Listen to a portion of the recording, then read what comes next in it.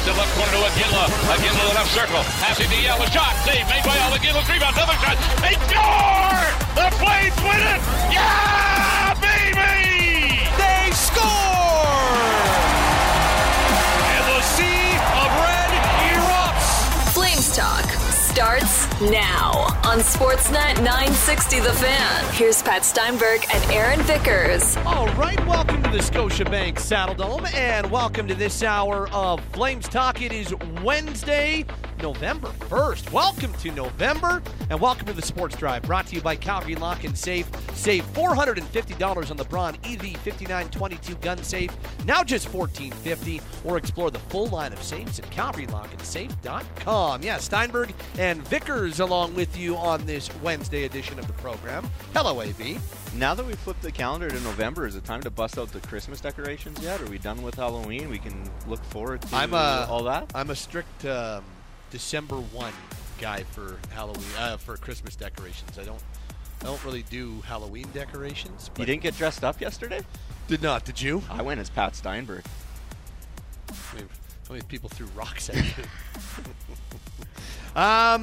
Well, all of a sudden, as we kick off this hour of the program, and maybe not all of a sudden, but even more so than before, this Flames forward group is really getting tested when it comes to their depth. And you know, coming into the season, that was maybe the one thing a lot of people would have pointed to in terms of what the strengths of this team, or one of the strengths of this team would be. And that would be, hey, they may not have the high end that some other teams in the Western Conference have. They might not have a Jason Robertson like the Flames are going to see on Wednesday night, or a Connor McDavid, Leon Draisaitl like they saw on Sunday, or Jack Eichel, Nathan McKinnon. Like the high end, they maybe don't have that on this team. But what they do have is a decent amount of depth, line 1 through line 4.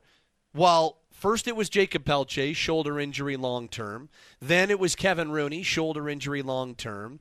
Adam Ruzicka, shoulder injury. He's going to miss a third straight game on Wednesday. We don't know exactly when he's going to return. And now you can add Dylan Dubé to the list of forwards that will miss at least one game. Dylan Dubé not going to play this Wednesday game against Dallas. So that's 4 forwards that the Flames had, at the very least, penciled into their opening day roster.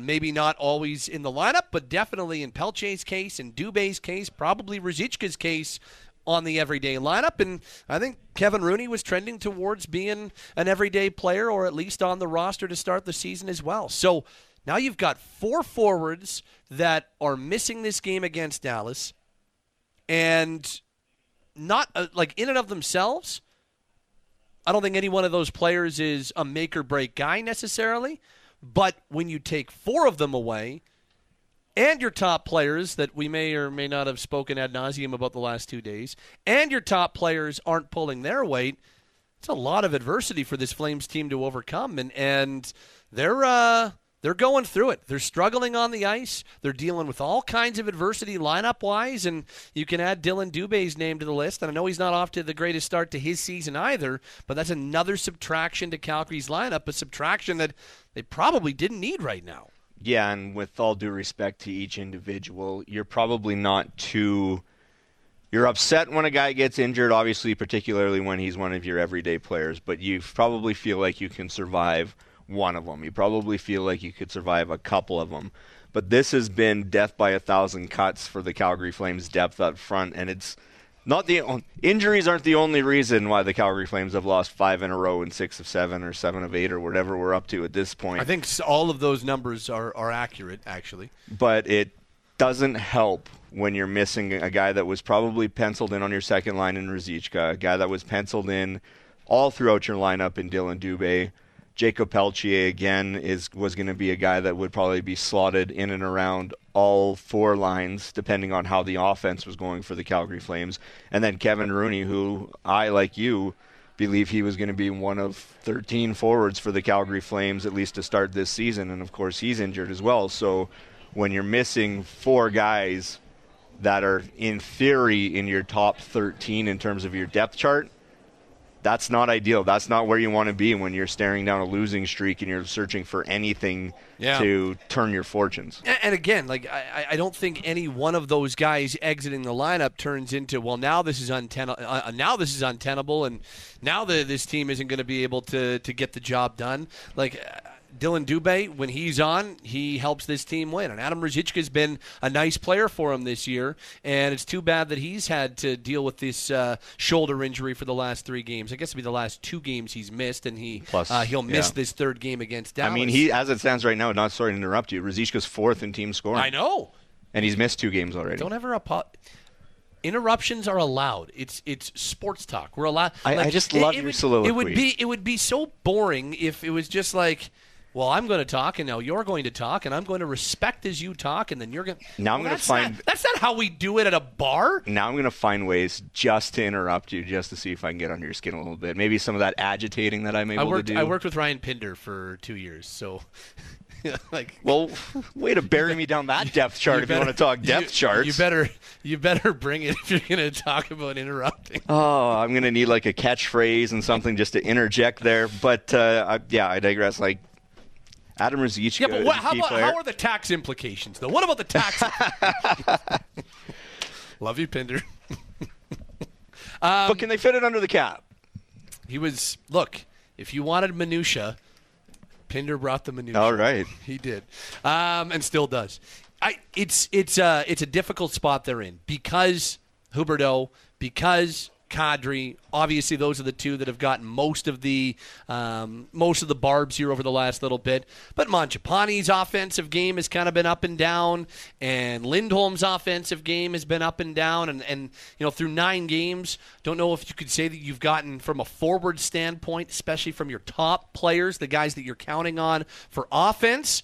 I don't know if you've gotten anything consistent across the board from any of those guys. And now you're also having your depth tested, and your depth can only be a strength, and you can only talk about being the Vegas Golden Knights model if you're also getting the top guys pulling their weight. Like, Vegas and their model works because I think Jack Eichel's an elite center. Yep. Some don't. I think he is a borderline generational guy. I think he is a hell of a player. So I don't agree that Vegas doesn't have that superstar player, because I believe they do in Jack Eichel. But even when they were a team that didn't have Jack, when they were going to Stanley Cup Finals and Western Conference Finals, I mean, their first 4 years they went to the Final Four 3 times and probably should have gone 4 times if they weren't jobbed in that Game 7 against San Jose. So that team didn't have elite players, and yet they were always challenging for Stanley Cups.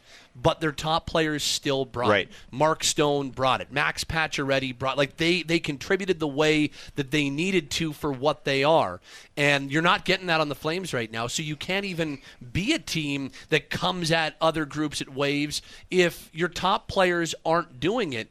So already your depth isn't as much of a strength as it could or should be, and now it's actually being tested with 3 to 4 regular forwards out of the lineup once again. It puts a lot on players like Dryden Hunt and AJ Greer and Yegor Sharangovich, and in this game against Dallas, Connor Zary, as he makes his NHL debut. It puts a lot on Matt Coronado as a rookie. So it's just, they're being tested. And so far, the test has been a difficult one for the Flames. They have, at this point, not been able to pass the degree of difficulty scale. Ooh. They've still got lots of time left, as we know.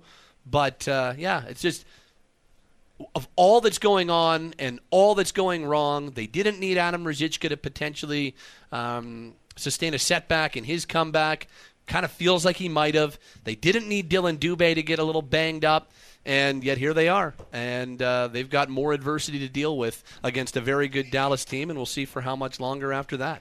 Yeah, I, like you, thought that the strength of this forward car wasn't going to be necessarily the high end, even though you have a $10+ million guy in Jonathan Huberdeau and a $7 million guy in Nazem Kadri, but it was going to be the ability to roll all 4 lines, get everybody involved, have depth scoring, maybe find a guy like Blake Coleman, again, not Blake Coleman specifically, but another guy where maybe you're playing in the bottom 6, but you find a way to contribute 20-20. You're able to fill the void of Tyler Toffoli leaving with a collective step forward by so many players that had down years a year ago, and we haven't seen that happen through the first month or first 3.5 weeks of the season. And when you don't have that depth coming through and you don't have your best players being your best players, at least offensively in terms of production, it's not hard to look around and go, okay, I can figure out why the Calgary Flames are 28th in the NHL in goals for with 19. Yeah. And, I mean, you take on top of that, they haven't had Oliver Shillington all year, and they lost Rasmus Anderson for 4 games due to suspension. So they've also been tested when it comes to their blue line depth, and kind of have been all year because they've been dealing, trying to figure out, is Osterley the best option for 6? Is Gilbert the best option for 6? Ideally, would they want Solovyov, if they could, to be their number 6 guy? It's all just, it's a lot of adversity early on, and we'll see if they can maybe face down that adversity in a really tough matchup against Dallas on this Wednesday night. As we're underway this hour of Flames Talk, Steinberg and Vickers with you from the Scotiabank Saddledome. And we do have lots of things to dive into. It's been they're in a very soft kind of stretch in their schedule. They play Sunday, Wednesday, Saturday, Tuesday, Friday. They've got lots of time between games, so lots of time for us to analyze plenty and to really get into some of the nitty-gritty. Doesn't that set up real nice? If they're unable to snap the losing streak today, that's 2 more days of what's wrong. And then if they don't do it Saturday, that's 2 more days. And then if they don't do it Tuesday, that's 2 more days. And imagine if they're reeling going into next Friday's game, because against Brad Treliving and the Toronto Maple Leafs, the Maple Leafs, against their old general manager in the center of the hockey universe, all that type of stuff. That would not set up very well for him either. The injuries and Dylan Dubé's situation does open the door, though, for Connor Zary. He was playing coy after he spoke with us on Wednesday. And I get it. You haven't even played an NHL game yet, so you're not going to let the cat out of the bag. And maybe just an off chance you hadn't been told. No, he knew. No, he knew. Come on. He's playing in this game. Do the Flames even have an extra forward after Dylan Dubé? No, they don't. Unless they're going to go 11-7, Connor Zary's going to debut. Yes. And look, he's going to play in this game. Zary's going to make his NHL debut. He's off to a great start in the American League. He's playing coy here, but, just imagine that the what-ifs and the maybes are him talking about his NHL debut. Here's Connor Zary after an optional morning skate on Wednesday. If I get this opportunity, I think after getting a chance to talk and see what's going on for the lineup tonight, it's going to be really awesome. I think I'll be really excited, just kind of waiting to see. You wake up on a day like today, even with a little bit of, I know you were here yesterday, go through some of that, but a little different feel today? Yeah, 100%. I think you have a little bit of nervous excitement. I think that chance kind of be right there in front of you to maybe possibly make your NHL debut is something that's pretty cool and pretty special. So I think, it's a little bit of a different morning for sure. Can you handle the nap? Could you nap on a day like today, or are you traditionally a big napper? I usually like to take a good nap. I didn't think I'd be able to sleep last night, but I slept like a baby. So we'll see what happens this afternoon. That's just clean living. Yeah, that's right. What do you think will be going through your mind if you make your debut tonight? Who might you be thinking of? Yeah, I think first and foremost my parents, my mom and dad, and my brother and my grandma. I think just the main people that have kind of been around me my whole life, supporting me and helped me to get to this point, this moment, and really it's all because of them and not so much me. Have you thought about, a lot of guys, well, everybody gets that solo lap. Have you talked to guys on the Wranglers even about that experience and what goes through their head? No, not really. I think most guys probably don't really have too much going through their head. They're probably a little blacking out. But no, I really haven't talked to many guys about it. Obviously, I've lived with the Pelts for a couple years, and he was able to have that opportunity last year. So chatted about it with him for a little bit, and I think no matter what, it's special. Well, give the young man credit. He did everything in his power to not say he's playing in this game. Poker face. Which he is. believe he may have given a wink on the way back into the locker room as well. I don't know that for sure, but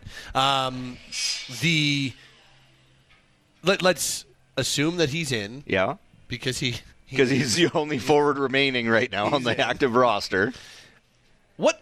Let's talk expectations for Zary. I know a lot of people have been clamoring and pounding the table for more youth, and hey, we're not even 10 games into a season. This is Game 10 Wednesday night against Dallas, and Coronado's played all 10 games. Solovyov's been up for 2, and now Zary is up, and he's going to play. So Craig Conroy said it at his introductory news conference. He told us in Penticton when we were there for Young Stars, he said, we kind of said we were going to do something, so let's follow through on that. And they are. They are recalling players far quicker than in prior regimes, and they're playing the players that they recall. They're not sitting around and just watching. They're getting in. Solovyov got recalled and played right away. And Zary gets recalled. He's going to play right away. And what we saw at practice on Tuesday was him on a line with Nazem Kadri and Yegor Sharangovich, and him on the second power play unit. So he's going to play. He's going to get opportunities to thrive. They're going to put him in a situation to succeed. I think that's important. So what are fair, immediate, kind of short-term expectations? Let's say Zary gets 2 or 3 games here. What are expectations for him in the early going? I'm not even going to put a point total necessarily on it. I'm just going to say come in and inject some energy. And as you mentioned, he's playing with Sharangovich and Kadri. I don't think the expectation should be that you're airlifting your AHL leading scorer up to the NHL roster in order to jumpstart your $7 million center. I don't think that's necessary. Like, if Kadri doesn't come shooting out of the gate because Connor Zary's on his right wing, I don't think that's not on Zary. That's not on Zary whatsoever. So I think he just needs to come in, keep it simple. I mean, he's shown offensive prowess basically at every level, so I'd like to see some creativity out of him. I'd like to see him try some things. We know the Calgary Flames, at least in theory, have opened up this season in terms of if you want to try something out there in the offensive zone, don't be shy to. But this is a player that in his draft year had 86 points in the Western Hockey League. That was 5th highest among all players, not just draft eligibles. And then he eventually makes it to pro. And okay, his first full season, he plays 53 games, has 25 points, so dips a toe into that experience, then comes back, puts up 58 and 72, and now he's got a 6-game point streak to start this season with 1 goal and 9 assists. You want to see what's made him effective at the AHL level, what's made him a quality player, a quality point producer in the AHL level. Don't change your game. Come up and play your game exactly as you'd play it if you were wearing a Wranglers jersey. Just do it in a Flames uniform. The things that I want to see from him are, first of all, I think the first thing you said is important. Just inject some energy. Come out there, play with energy, add a little spark, add a little pop, and especially in this game against Dallas, make it look like you're playing your first NHL game. You'll get the solo lap, play with energy. I remember Matthew Phillips' first NHL game. He was like he was shot out of a cannon. I remember Matt Coronado's first NHL game. It was like he was shot out of a cannon. So Coronado had something like 5 shots in 13 minutes of ice time or something. In that game against San Jose? That sounds about right. He was shooting like crazy. And I don't necessarily need to see shots or a certain number of anything, but just play with energy and look like a guy that is excited to be at this level.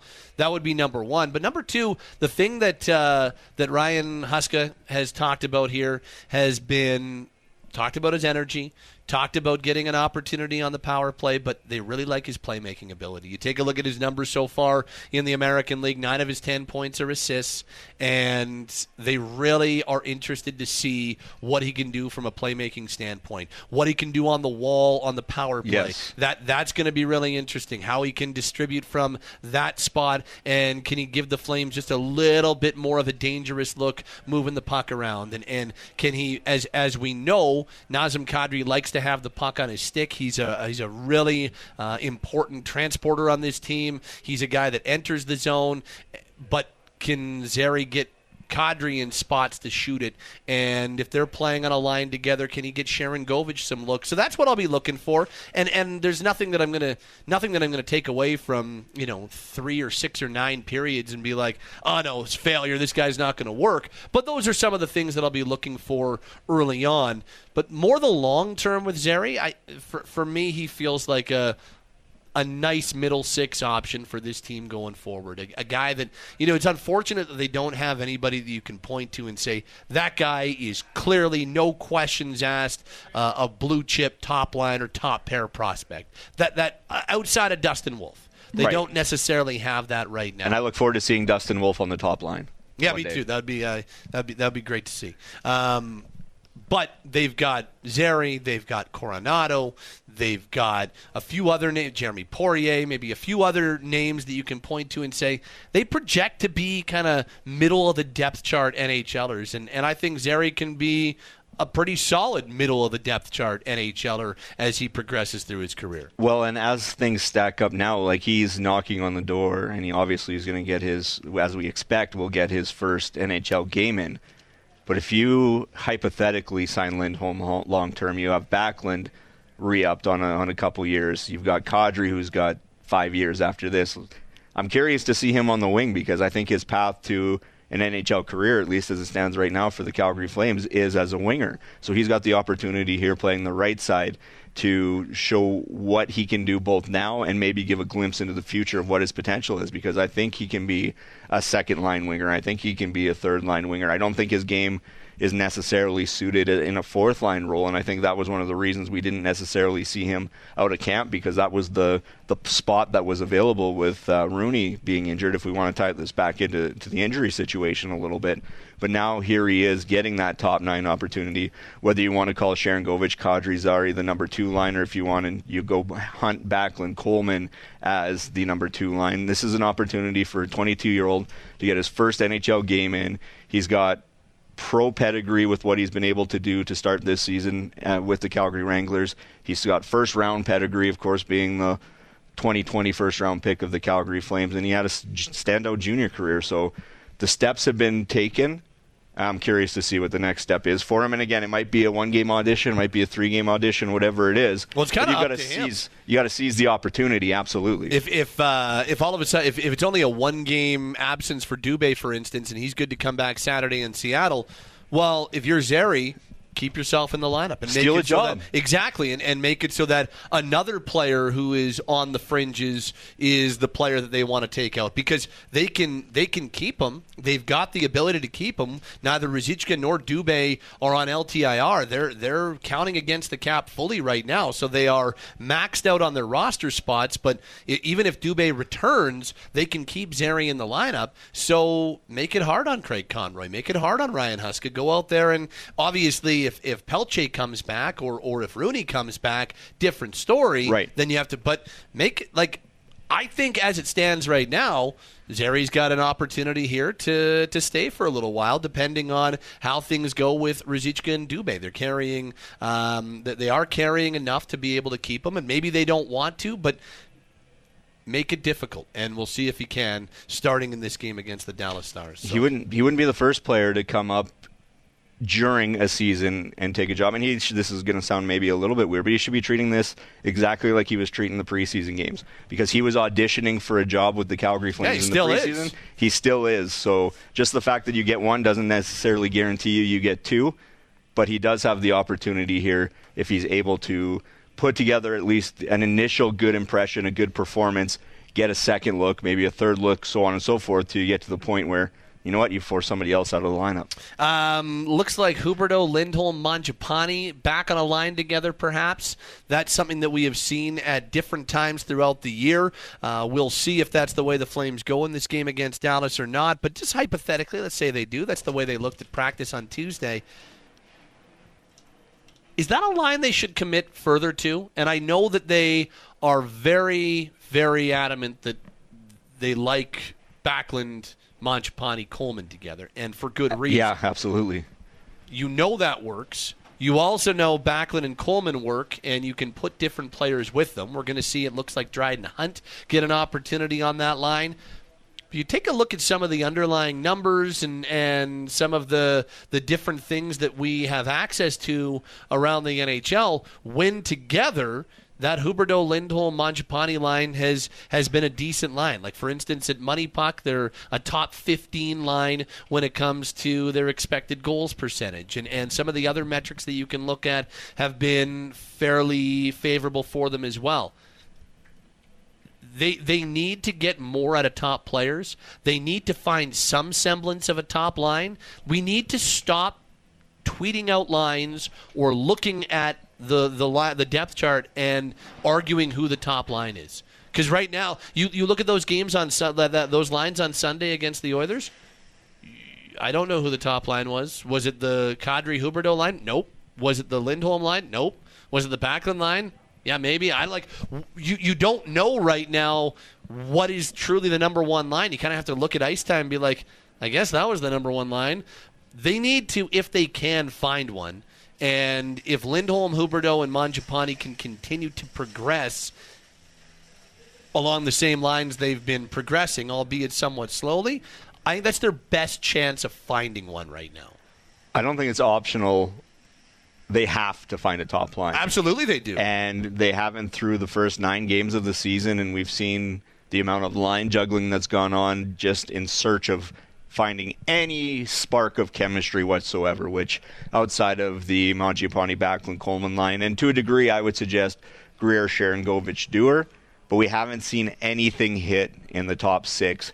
And if this is what you want to try, if this is the route you're going with Huberdeau, Lindholm, Mangiapane, I think you've got to give them more than a period or more than 3 periods. You've got to give them a good run. And we've seen the struggle of finding connection between Huberdeau and Lindholm, but we've heard time and time again from players that sometimes chemistry isn't instant, and you need to find out once and for all, for me, whether or not Huberdeau-Lindholm is a pairing or if it's not. Let me throw you these numbers. So as a line together, they've played 41 minutes and 52 seconds at 5-on-5. When together, they're a 58.9% possession line. Shot attempts with them on the ice are 53-37 in favor of the Flames. Now, they have been fed a lot of offensive zone starts. They are almost 70%. As they should, though, if they're going to be the top line. Yep, fair enough. Especially when you've got a Backlund line that can take on really, really heavy defensive zone starts. They have outscored the opposition 3-2 together, and here's the one that really jumps out. At high danger, they're an 11-4 line, so they have created 11 high danger chances and only allowed 4. I'd give that line some more time to breathe. I'd give that line a little bit more time to cook and see if they can develop more. And I'm not suggesting anybody who is, there's texters or callers sometimes that say, well, how do they find a line like Tkachuk, Gaudreau, and Lindholm again? They don't. That doesn't That was exist. a top line in the league. That was a unicorn line. I've never seen a line like that covering this team full time. Straight up. I've seen good lines, but covering this team full time for 12, 13, I haven't seen a line anywhere near as good as that line was. The closest to it was the Purple Gatorade or the Gaudreau, Monahan, Hoodler line the one year, but neither of those lines were anywhere as good as what we saw in 21-22. So trying to recreate that's a fool's errand, but trying to find a line that is going to be your top line, that that us idiots are going to put at the top of our depth chart, that's important, and I think that's the best shot they've got at it. And running through those metrics, those numbers, it makes sense to give them a bit of a run instead of shuffling the deck every period or every 2 periods, hoping to find something. And it might be a process where you have to show a lot of patience for. But again, the underlying numbers, as you mentioned, are already positive. It's not like they've got to flip the trend of how they were playing together and, find something. If you just leave them together long enough, in theory, if those numbers continue, they'll translate to goals, they'll translate to assists, they'll translate to points, and eventually they'll translate to, yes, this is definitively Calgary's top line. And just for a little bit more ammo on the whole thing, we know that Backlund, Coleman, Mangiapane work well together. Very well. But if you take Mangiapane away from it, these are the numbers of Backlund and Coleman playing together at 5-on-5 this year. So just as a pair? Just as a duo. And they've had some different people with them on lines, including Mangiapane. But this is a 9-game sample size of more than 103 minutes at 5-on-5.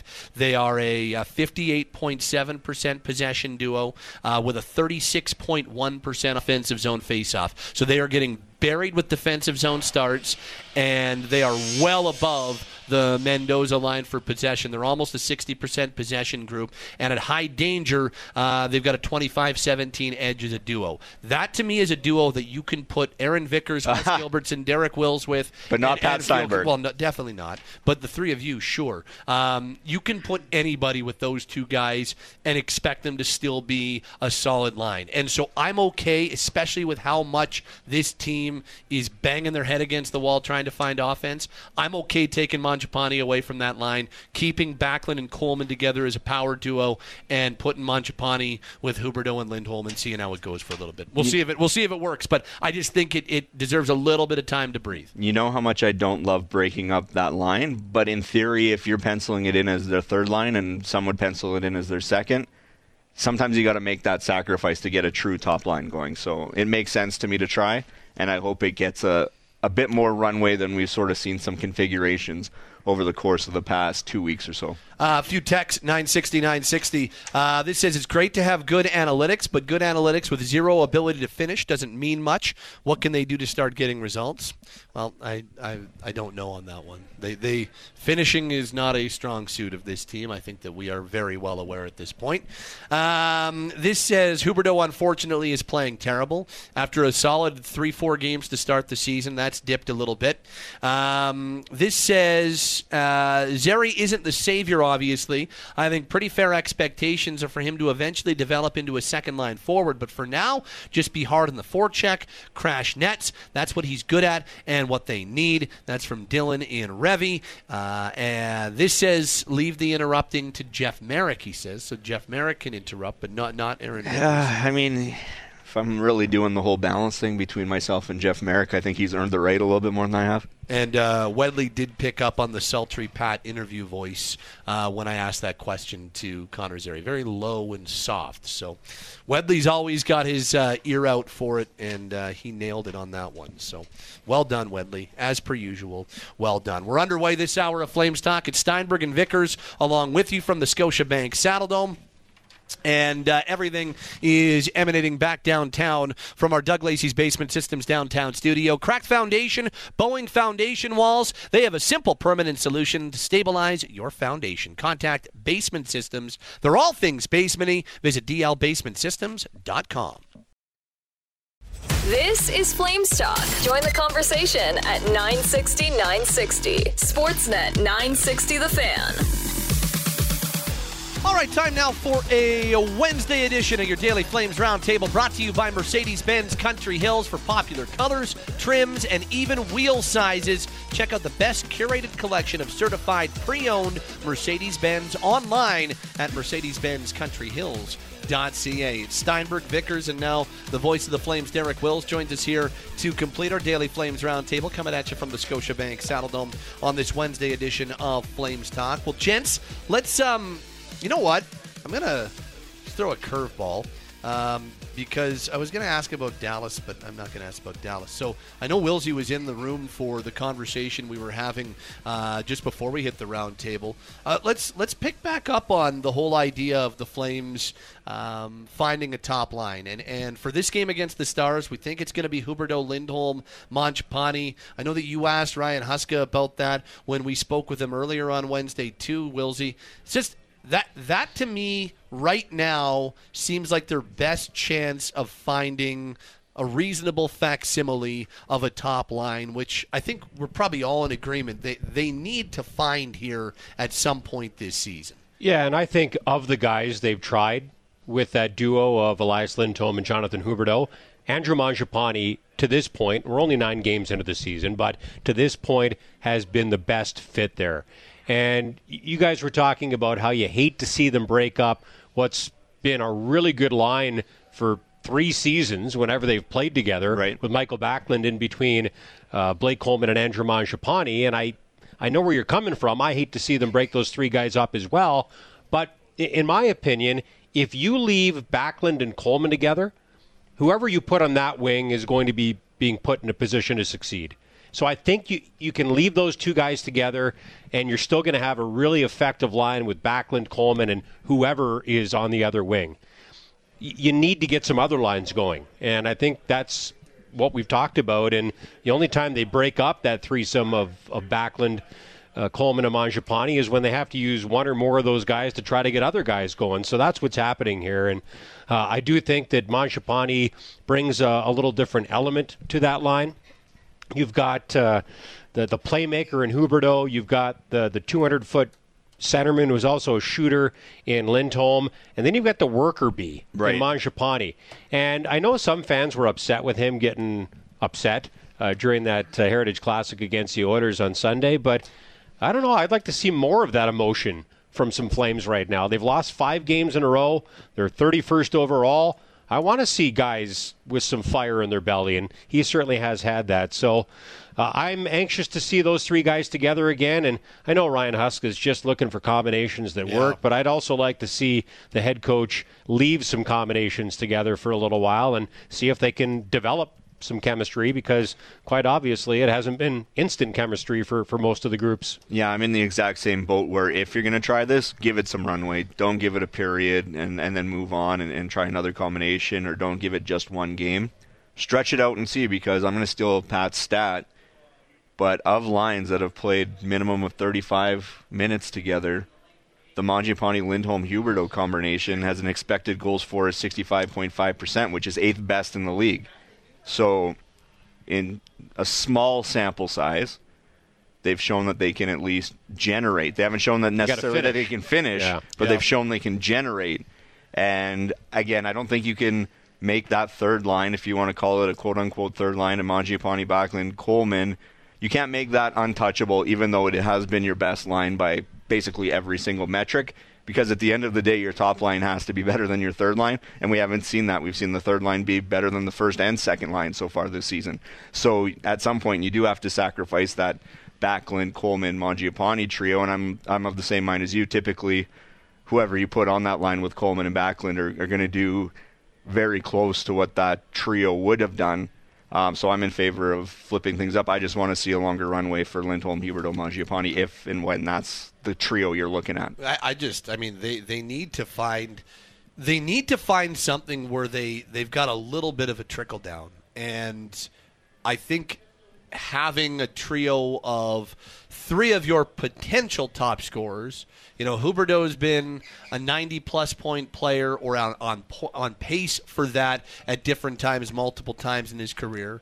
Lindholm has been a 20-goal scorer multiple times, probably should be a multiple-time 30-goal scorer, too. He kind of got robbed of a 30-goal season when the pandemic hit, and he scored 40 once.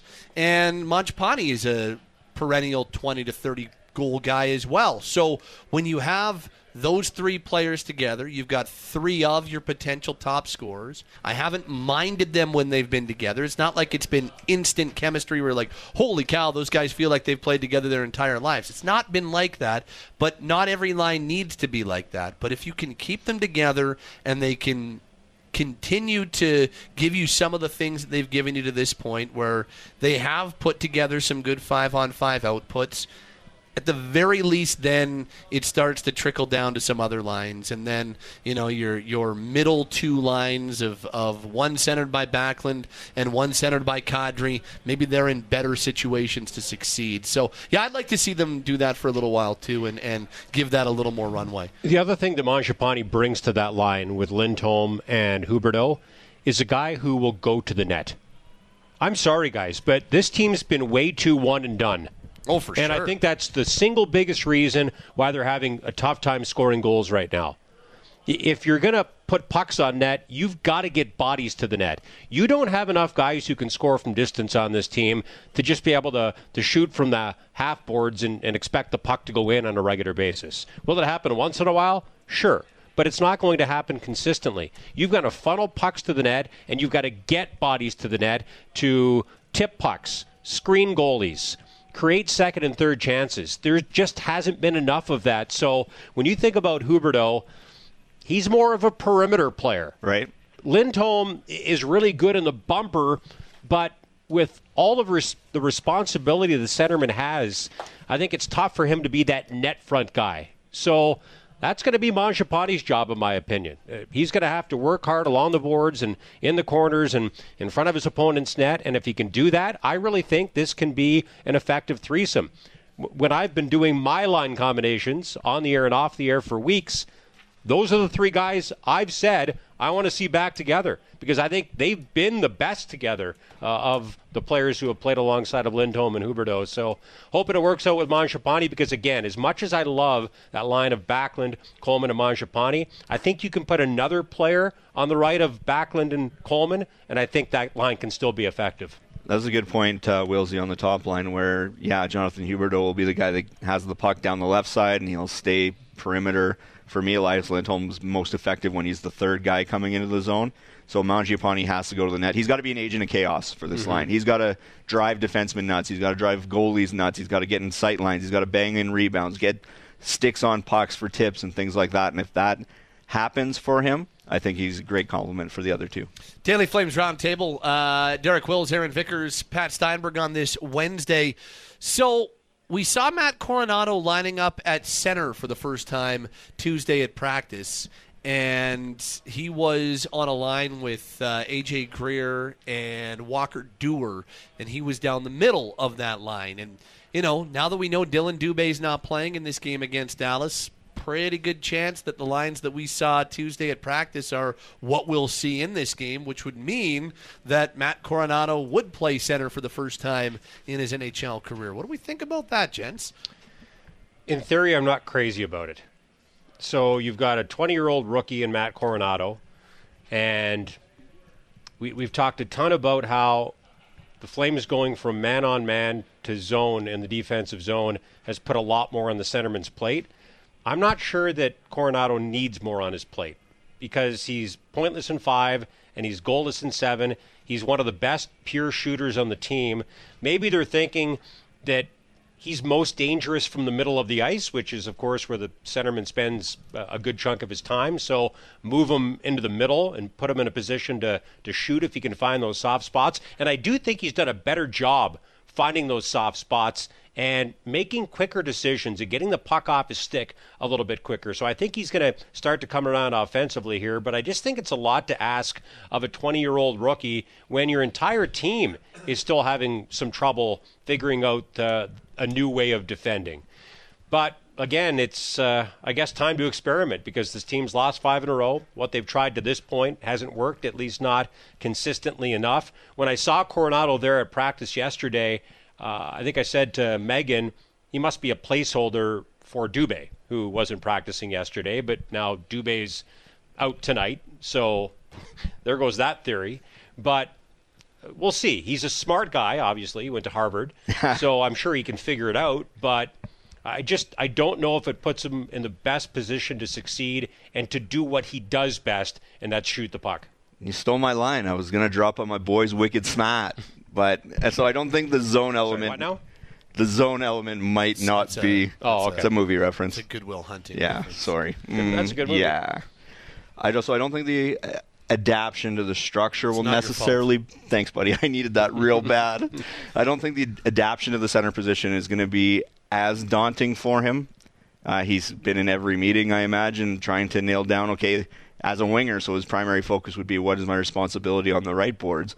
But I think he would be smart enough to know at some point this could happen, particularly because he was a center at times at Harvard. He was a center for Team USA at the World Championship. Now, I'm not saying the World Championship is the NHL because the level of competition is different, but what I saw out of him at the World Championship down the middle almost made me pause a little bit to go, okay, where could the Calgary Flames, in theory, use him long term?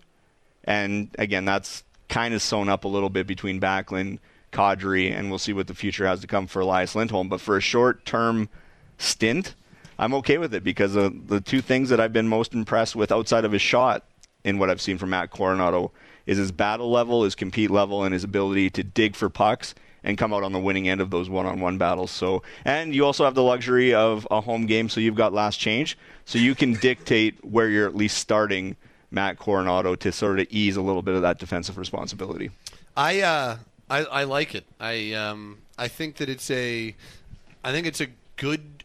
a good early test for him.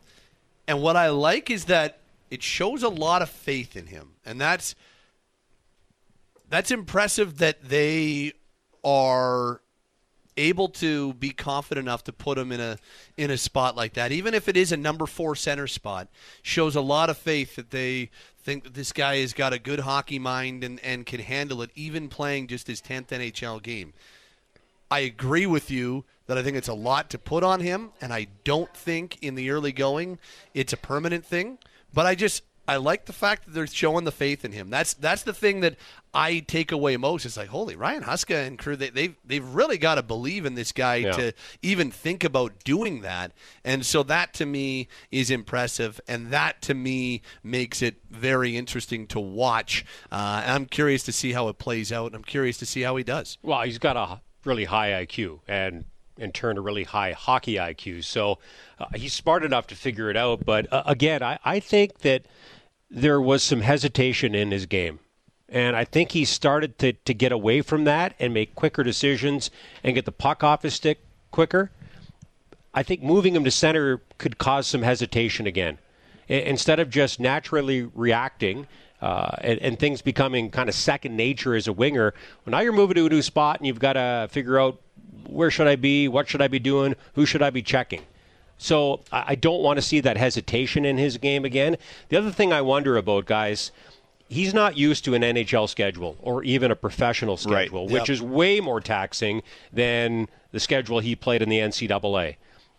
I think the centerman, especially with this new defensive zone system, has to work harder than anybody else on the ice. That's a lot of skating. So I do wonder if this is just going to add to his workload. Now, with all of this said, Ryan Huska has not been afraid to pull the trigger on changing his lines. That's true, too. In games. So if this is the way it starts, and we'll see, he can easily slide Yegor Sharangovich back into that spot between A.J. Greer and Walker Dewar. They've got a bunch of guys who can play at least 2, if not all 3 forward positions. So it's not like you're saying, okay, we're going to start Coronado here, and regardless of how it goes, we're going to leave him there for the entire game and for the entire season. They can easily make a change in-game if they want to. No, that's a fair point. I'm just curious to see the experiment down the middle because, again, going back to Worlds, he didn't look out of place amongst NHLers. It was amongst NHLers for the most part, but he didn't look out of place playing down the middle. And to be honest, I was surprised he played it there, of all places, to be perfectly honest with you. But, again, he was productive there. He was good two-way. He wasn't a liability in his own end. I can't immediately think back to what structure defensively Quinn was using for Team Bigger USA ice, back though. then. That's true, too. But again, more space to lose your assignments. Yeah, but also more time and space, right? And that, in the offensive zone. In the defensive zone, it's more ground to cover. It is. It's just one of the things I came away from the Heritage Classic in Edmonton thinking about, because first time in 23 years of calling pro hockey games that I called one from ice level. And I could not believe the lack of time and space. Everything happens so quickly. So we'll see. It'll be an interesting experiment against a Stars team that's off to a fantastic start. Not to sidetrack this entire conversation, but I feel like we're obligated as media to at least spend one game close to ice level, because up in the press box in the Saddle Dome, I'm an NHLer. You're an NHLer. Pat's even an NHLer. Because when you have when you have that vantage point, you see absolutely everything, and you see massive gaps between bodies. You get down to a corner or rinkside like you were, you're asking players to, in half a second, determine where they're going to put the puck through 9 bodies they can't see, in the hopes that the guy that you're passing it to is in the spot he should be. It's insane how fast this game is. Yes, that we can agree on. Thank you, Wilsey. That is your Daily Flames Roundtable. That starts to wrap us up on the Roundtable on this Wednesday. Aaron Vickers, Pat Steinberg, along with you as well. On your Daily Flames Roundtable, brought to you by Mercedes-Benz Country Hills. For popular colors, trims, and even wheel sizes, check out the best curated collection of certified pre-owned Mercedes-Benz online at mercedes-benzcountryhills.ca. You're locked on Flames Talk, only on Sportsnet 960 The Fan. All right, it's time to go inside hockey for Calgary Co-op this hockey season. Support local. Find your all-time classics and locally brewed beers. Visit your local Calgary Co-op wine, spirits, beer today. It's Steinberg along with you from the Scotiabank Saddledome. And now we say hello to our Pacific Division insider, Jonathan Davis, now with us from NHL Network and NHL Network Radio. Hello, JD. How we doing on this Wednesday? We're doing fine. How are you? You're just in a wonderful city right now that is loving its hockey team. Yeah, it's not all bubble gum and rainbows or whatever weird analogies you want to make. It ain't good. There's a lot not positive going on around here. It's been a start to the season that has been about as worst case scenario as you could possibly get. Injuries, results, all of it. Yeah, it's not so good up here. I know you're supposed to be asking the questions, but I mean, the one question that I'm just curious about is, what's the identity of this team? I don't know, JD. That's maybe my number one question with this team. Honestly, what are you? And we don't know yet. I honestly do not know what this team is. Yeah, I would agree. I mean, that's the thing that just baffles me. You watch this team and you're waiting for somebody to, just grab the bull by the horns. And, it's not the $10.5 million guy. That's just not his DNA. That's just what's concerning. That's the biggest thing for me. It's who turns this thing around for this team right now? Yeah, I'm sure that we would all have a question. Now, in saying all of that, Pat, you know that I love to always talk a little wagering here. I mean, I was looking, and it's 84% of the bets and 85% of the money is on the Dallas Stars tonight, yet the betting line hasn't moved, and that just does not make any sense to me. Huh. It's really weird. I mean, I was, it's a game, and look, the Flames have been Ottinger's kryptonite, right? I mean, his numbers are terrible against Calgary. His numbers have been great this year, and regular season-wise, you're right. His numbers not great against Calgary. The only time his numbers are good against Calgary is in a 7-game playoff series in the spring of 2022. Yes. When he couldn't be beaten, it felt like. Yeah. All right. Now you can control the show. Well, sorry. I'm sorry that I didn't have an answer for you, because that's our biggest question out here. What are you? What is this team's identity? We don't know. Well, let's spin around the Pacific Division. Let's start in Los Angeles with the LA Kings. And, one of their big questions coming into the season was goaltending. And was their goaltending duo going to be able to get the job done? Well, it feels like maybe that is starting to come around, at least on one side, and one of those two goaltenders starting to settle in. Yeah, I mean, look, you look at the way that Cam Talbot played against Vegas on Saturday night, and then the way he looked again last night against the Maple Leafs, and it's definitely a sign of encouragement. I was at the game on Saturday and was, talked to Todd McClellan after the game, and, he had a lot of high praise for Talbot and just the way he was anticipating shots and being in the right place, and it sure looked that way. So, the big concern for LA, as you mentioned off the top, was goaltending. And I've said it's the one thing that makes them right now a playoff contender as opposed to a cup contender. If they can get the goaltending from Cam Talbot, like they've had these last two games, then they're in a really good spot, because there's no question this team can score goals. Now, if you want to play Debbie Downer here, they played a Vegas team, and we'll get to Vegas in a little bit, that looks like they're still playing with a Stanley Cup hangover. And they got a Leafs team last night that, that was in that bad spot. It's the first game home after, a road trip of at least 4 games. That's a bad spot. It was interesting. Mark Messier talked about that on the telecast and how tough it is for teams. But at the end of the day, last night was the first game that LA won against a team that has a winning record. So that's and it's good to see that their goaltending is coming around. And speaking of goaltending in Southern California, as we flip to the other SoCal team, the Anaheim Ducks, they got some good goaltending from one person in particular in the month of October, to the tune of a Rookie of the Month award. Yeah, Lucas Dostal with 4 wins and 5 October appearances, and look, there's no question that he is the goalie of the future. Now the question is that when does that future start? And that future starts if they're able to move John Gibson. It starts a lot sooner. But it definitely, what we saw from Dostal, last year, and what we've seen in the early going this year, it's just one more piece for this Anaheim team that has done a really good job of building itself from the goalie out, and then they're starting to reap the benefits of up front with from a young standpoint with Leo Carlsson, with Trevor Zegras, with Troy Terry, and then with Mr. Cy Young, Frank Petrano right now. Yeah, he what's his record right now? 9-1. Oh. He's off to a great start. 9 goals and 1 assist. He's right near the top of the NHL goal scoring list. Yeah, I think he's just behind DeBrincat, if I remember correctly. Yeah. Or is he? Yeah. Yeah, and a 29% shooting percentage. So look, very sustainable.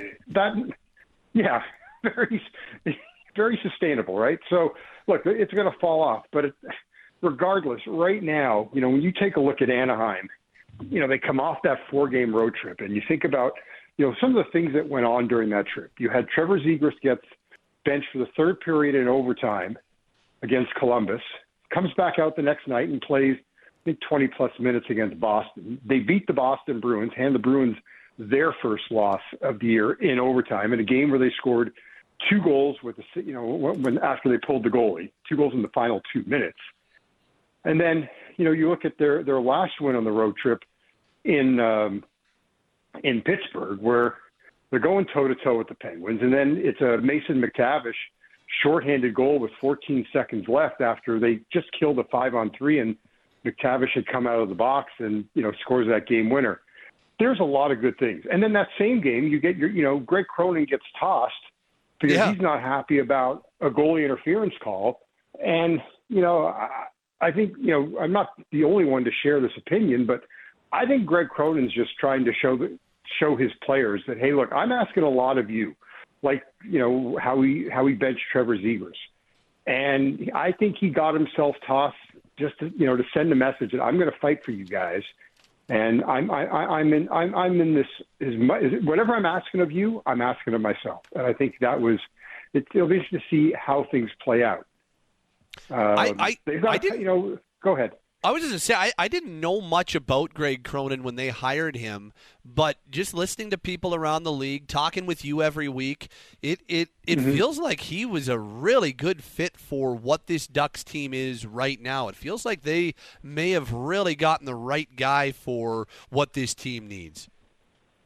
And it's interesting just how this whole thing came together because, you've got Pat Verbeek, the GM, a farm boy from Western Canada, and you've got Greg Cronin, who, a Boston boy, and how they were put together was through the connection of Craig Billington, who Cronin was with in Colorado, and Billington, a teammate of Verbeek's, and that's how they got connected. And it's worked out really well. And Cronin, no question, I mean, he's a tough guy. And he looks like he could still beat the snot. I don't know if he's in Brindamore, territory, but he's pretty close. That guy, 60 years old, I wouldn't be messing with him.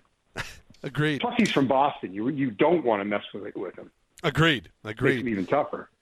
We're chatting with Jonathan Davis. He's our NHL Network Pacific Division insider. He joins us Wednesdays Inside Hockey here on Flames Talk, like he's doing as you're listening right now. Let's head to Vancouver, where Elias Pettersson, he's a former Calder Trophy winner. He had a breakout season last year, and he is off to another outstanding start with the Canucks. Yeah, I mean, the hat trick last night, and even despite that, what does Rick Tocchet do after the game? He criticizes Petey for some of his sloppiness in turning pucks over. There's no question the message that Tocchet is sending right off the bat. But 16 points, tied with Jack Hughes, and looks like he's playing, a 200-foot game. I mean, it's one of the things that I think Rick Tocchet is. He's put him out in all situations. I still go back. I think the one thing that does stand out for me with Petey this year, I go back. I think it was the first or second game against Edmonton where he leveled Cody Ceci.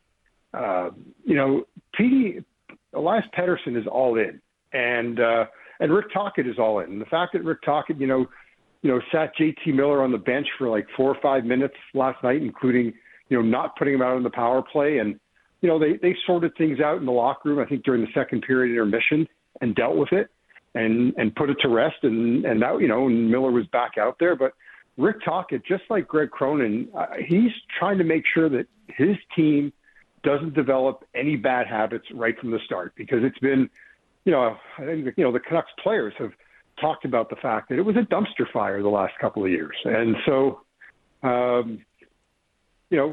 Tocchet's come in there and really, I think, has done a phenomenal job. And by the way, Pat, I'm not going to assume, but I would think you saw him and Scott Oak and Louis on Saturday night. Did you watch After Hours? I actually did not. I was because I was off site. I saw it on the screen. I just didn't hear it, but I heard it was really, really good. Oh my God! It was an outstanding interview, and actually, I think the highlight was seeing the photos of DeBrusk back in the day when he was with Tocchet in Arizona. Man, that guy was ripped. Tocchet was saying that the guy would be doing 100-pound curls. That's awesome.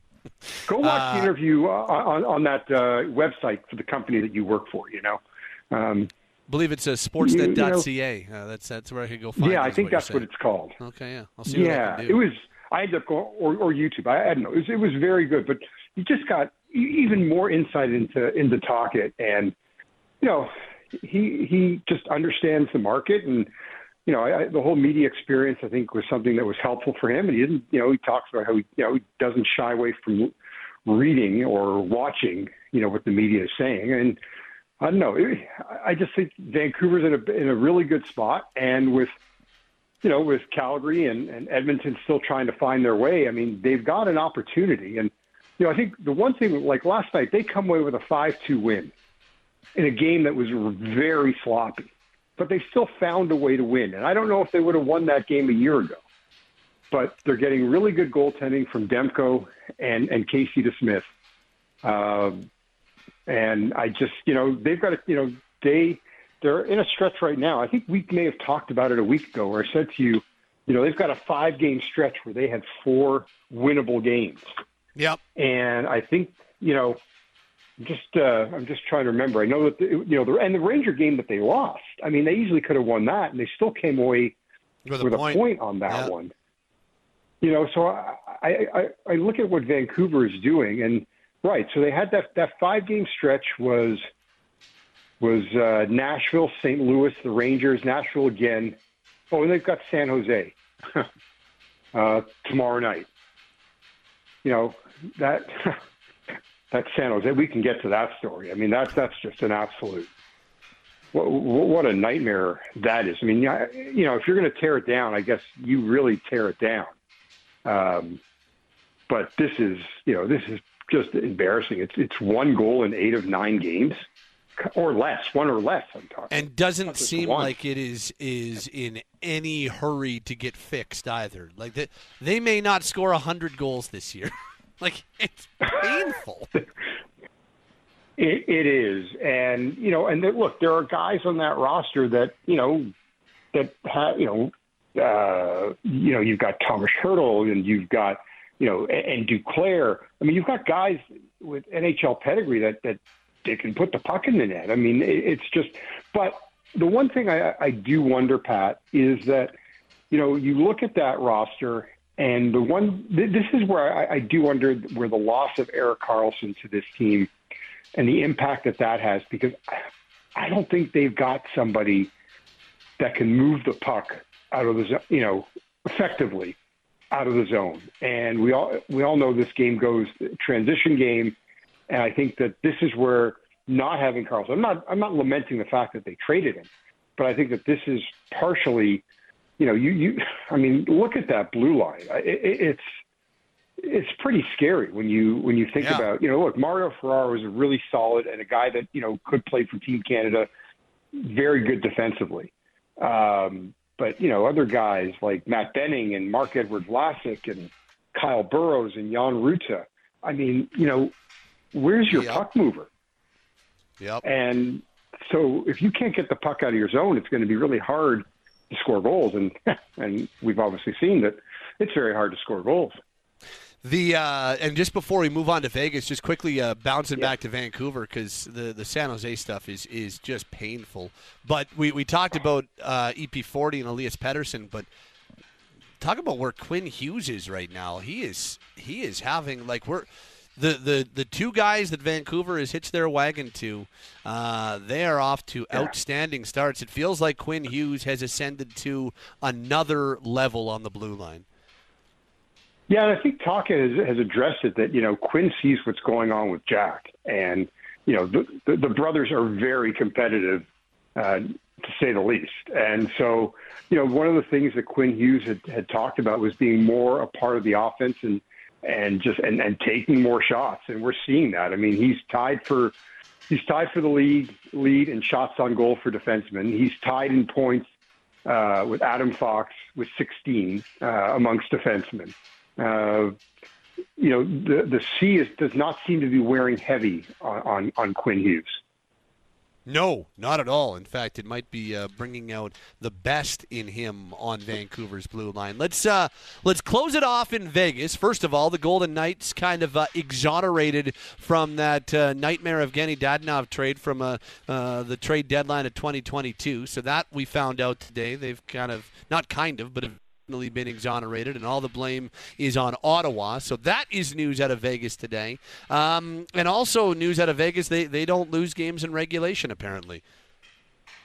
They don't. But, Pat, I had a chance to talk with some players, some coaches, people with the team on Saturday night, and I don't want to say it's fool's gold, but I really get the sense that, they haven't, despite the fact that they haven't lost, a lot of this is just they're really talented, and they've been able to get away with it.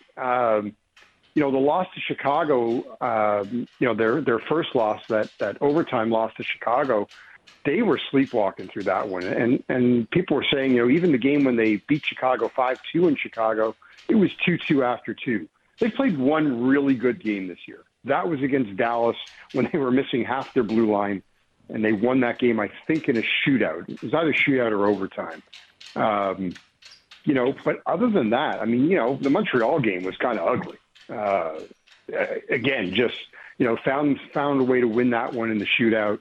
You had the fluky goal that Aiden Hill gave up to Sean Monahan. But, they've got Winnipeg coming up tomorrow night, and then it's Colorado on Saturday.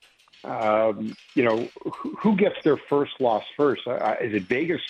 Does Vegas get their first loss before San Jose gets their first win? I wouldn't be surprised if that was the case. I wouldn't be surprised. I mean, we'll see where this goes. I was trying to make my way to Vegas for that game on Saturday night, especially after what we saw in the preseason between those two. I mean, the hatred is already on between Colorado and Vegas from the preseason. But you know what? Vegas had that 5-3 win in Winnipeg early in, it was like their second or third game of the year. This could be a spot for them where they suffer their first regulation loss. But there's no question that, they just don't look great. That Saturday game against LA that I was at, they finally woke up midway through the second period and looked really good. They looked like Vegas, but they look like the defending Cup champions. But it's been a lot of just getting by on sheer talent. Which is kind of scary for the rest of the Pacific Division if they figure it out, hey? They're just sitting at 9-0-1. Right. But look, we saw what happened. The fact that Colorado, who had on their bingo card the Colorado Avalanche getting blanked in back-to-back games? I know. especially the way they started. Like never in a million years would have thought that was going to happen, especially to get blanked by Pittsburgh and Buffalo. I mean, again, especially Pittsburgh. Like, what a nightmare that is. I mean, you guys are having problems, but man, Sidney Crosby tried in that Anaheim game everything he could to propel the Penguins to victory. He had 11 shots on goal that night. Yeah. Well, I mean, the good news is we might witness history with San Jose this year. They may end up being the worst team to ever play the sport at a professional level. They're 0-8-1, and honestly, every night you feel like they should lose. And it's just, I get what Mike Grier is doing, and I know what they're trying to do, but this could be year one Tampa Bay Lightning, Ottawa Senators stuff. That's what we're seeing. This could be a historically awful season in San Jose. And hopefully they build it the right way so this is temporary, because when that's a damn good hockey market. It's tough to see it, but boy, they are going to be bad this year. Yeah, no, they are. I mean, Ottawa, I'm thinking even back to the Capitals. I think it was in the late 70s when I think they had 8 wins. I mean, and to think they actually led Washington 1-0 a couple of games ago, and then that was it. It's really, it's not pretty. Good stuff, JD. It's not pretty. We'll do it again next week. Maybe San Jose. Will San Jose have scored a combined 4 goals by the time we play next? We'll see. Thanks, buddy. Good stuff as always. All right. Enjoy tonight. That's Jonathan Davis. He is our NHL Network insider, Pacific Division insider. He joins us inside hockey for Calgary Co-op. Hello, fans. Calgary Co-op has refreshed its membership just for you. Now you can shop, save, and win with the new Calgary Co-op app. Download on the Apple Store and Google Play Store. As we start to wrap up this hour of Flames Talk, thanks for hanging out with us. Of course, we're always available on Apple, Spotify, Google, Amazon, or wherever you get your podcasts. Aaron Vickers is on Twitter at AA Vickers. Thanks to our outstanding producers, Taylor and Cam, as well. And that is this hour, which has been the Sports Drive. Sports Drive, as always, brought to you by Calgary Lock and Safe. Save $450 on the Braun EV5922 gun safe. Now just $1,450, or explore the full line of safes at calgarylockandsafe.com.